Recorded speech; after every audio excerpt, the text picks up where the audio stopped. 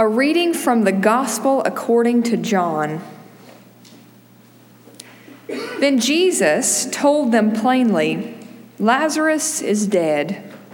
For your sake I am glad I was not there, so that you may believe. But let us go to him." When Mary came where Jesus was and saw him, she knelt at his feet and said to him, "Lord, if you had been there, my brother would not have died." When Jesus saw her weeping, and the Jews who came with her also weeping, he was greatly disturbed in spirit and deeply moved. He said, "Where have you laid him?" They said to him, "Lord, come and see." Jesus began to weep. So the Jews said, "See how he loved him?" This is the word of the Lord. Thanks be to God. I cannot sing the hymn, "And Can It Be," without remembering my friend David's funeral in December of 2000. It was July of 1999. Diane had just been diagnosed with breast cancer and had surgery. We had gotten home, and a few days later, David and Marcia and Wesley and Hillary came from Kansas City on a college tour for Hillary. Came to check on us. They went home. 2 weeks later, I get a call from Wesley. Dad's in the hospital. He's got a brain tumor, glioblastoma multiforme. As soon as I could get a ticket, I flew from Charlotte to Kansas City to see my friend David in the hospital, St. Luke's Hospital in Kansas City. I couldn't imagine not doing that as quickly as I could. Lazarus is sick. Come, Jesus, and see him. But no, Jesus waits around a couple of days. By the time he gets there, Lazarus has been dead and in the tomb for 4 days. You know where Bethany is located, the town where Mary and Martha and Lazarus live. It's only 2 miles from Jerusalem. We know what's going to happen there in a couple of weeks. It's going to be time for Jesus to die. And so here we are at the very end of Jesus' public ministry in John's gospel, because in chapter 12, Jesus begins to explain, give the disciples final words, how you're going to survive and thrive and carry on ministry without my physical presence. So here we are, and in any case, Martha and Mary, Lazarus' sisters, complained to Jesus about his absence while their brother Lazarus was ill and died. If you look at both verses 21 and 32, the sisters both say exactly the same thing. "Lord, if you had been here, my brother would not have died." In other words, Jesus, we think you can do something with the living, but not the dead. Some of us may think, like Martha and Mary, our situation's too far gone for even Jesus to help. But the rest of the text proves that that's not true.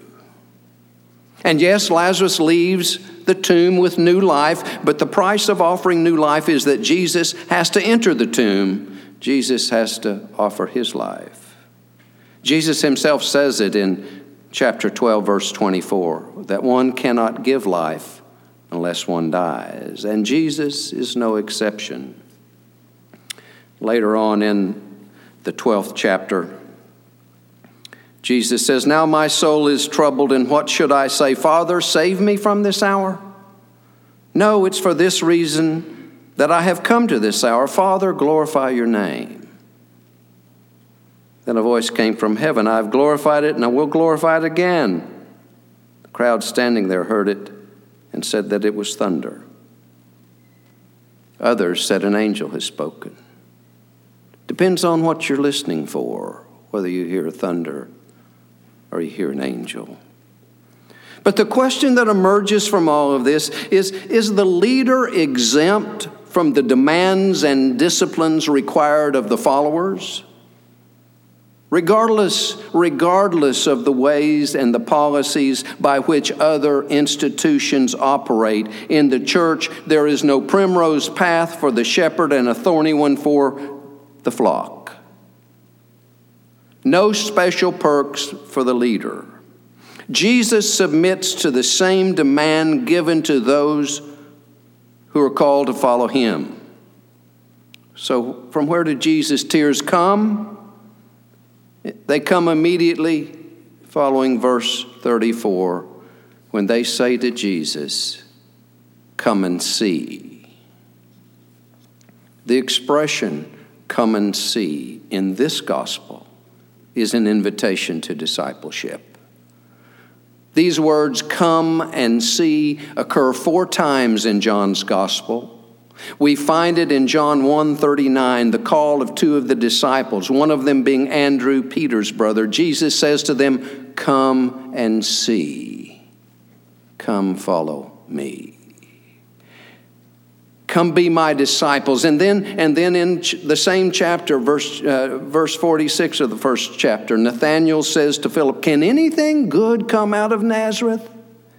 And Philip says, "Come and see. Follow, be a disciple." And in chapter 4, verse 29, the story we know is the Samaritan woman at the well. She issues an invitation to discipleship to all the people she knows by saying, "Come and see a man who told me everything I've ever done. He can't be the Messiah, can he? Come and see." And then here, chapter 11:34, Jesus asks, "Where have you laid him?" And they say, "Come and see."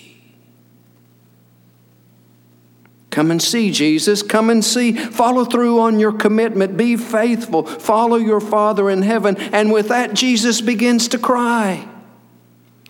New life is free for you and me, but it isn't cheap for Jesus. Come and see is a call to discipleship. And in this instance, it's a call to die. Jesus, if you do this, then the Sanhedrin will coalesce and they will see that you die. And that's what happens because he comes and sees. But that's the same call that goes out to all of us.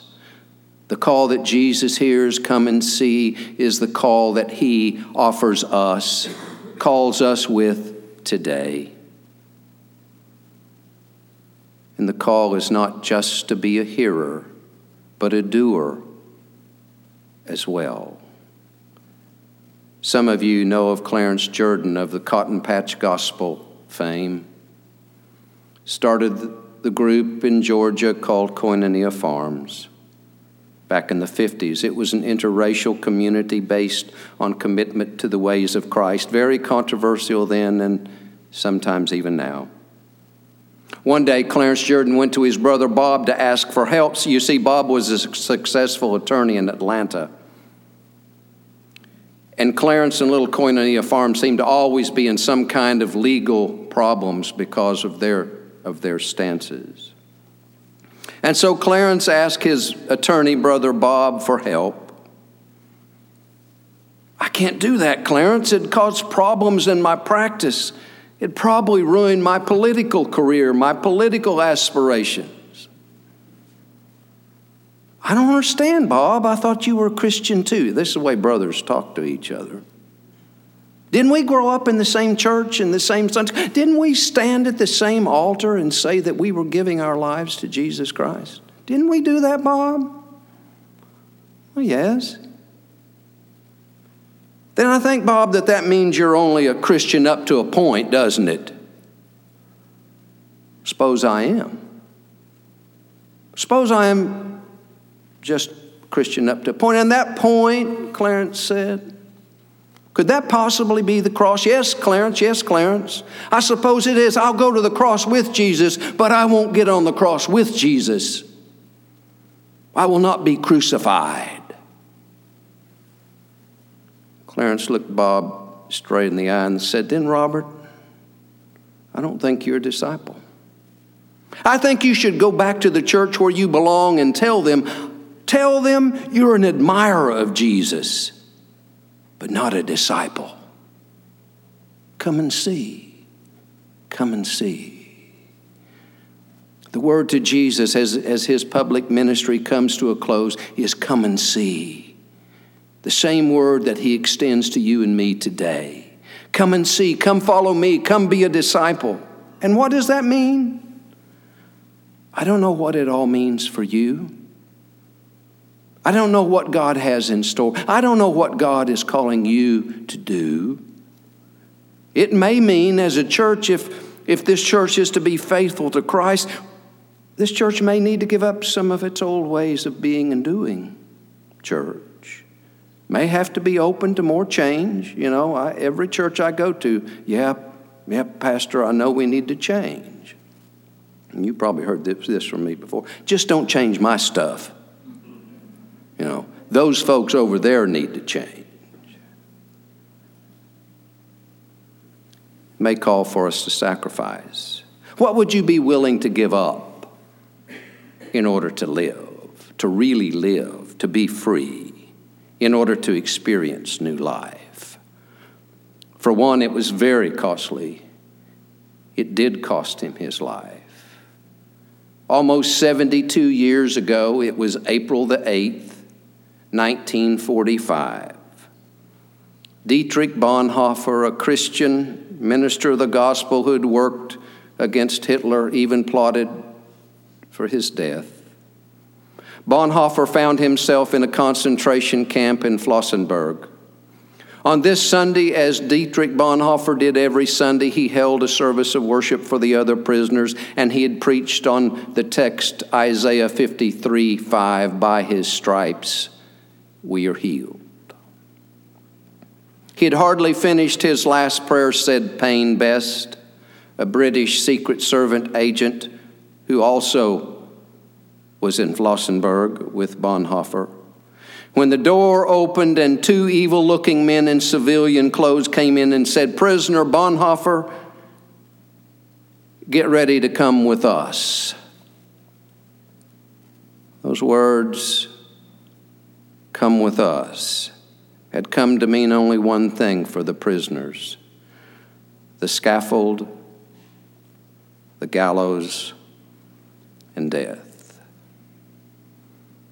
As Bonhoeffer exchanged goodbyes with Payne Best, he said to him, "This is the end, but for me it is the beginning of life. Come and see. Come and see." Discipleship meant literal death. It's probably not for you and me. You know, we don't get to write that big $1 million check and say, "Here, I'll give it all." No, it comes in little 35-cent, 40-cent checks that you write every day with your life. That's how you and I decide that we're going to be disciples and how we are. We never write that big check. It's always little checks that we write throughout the day, every day of our lives. Come and see. Where must you die in order to live? What gets in the way of your following Jesus? What controls and directs your life other than the values of the Lord Jesus Christ?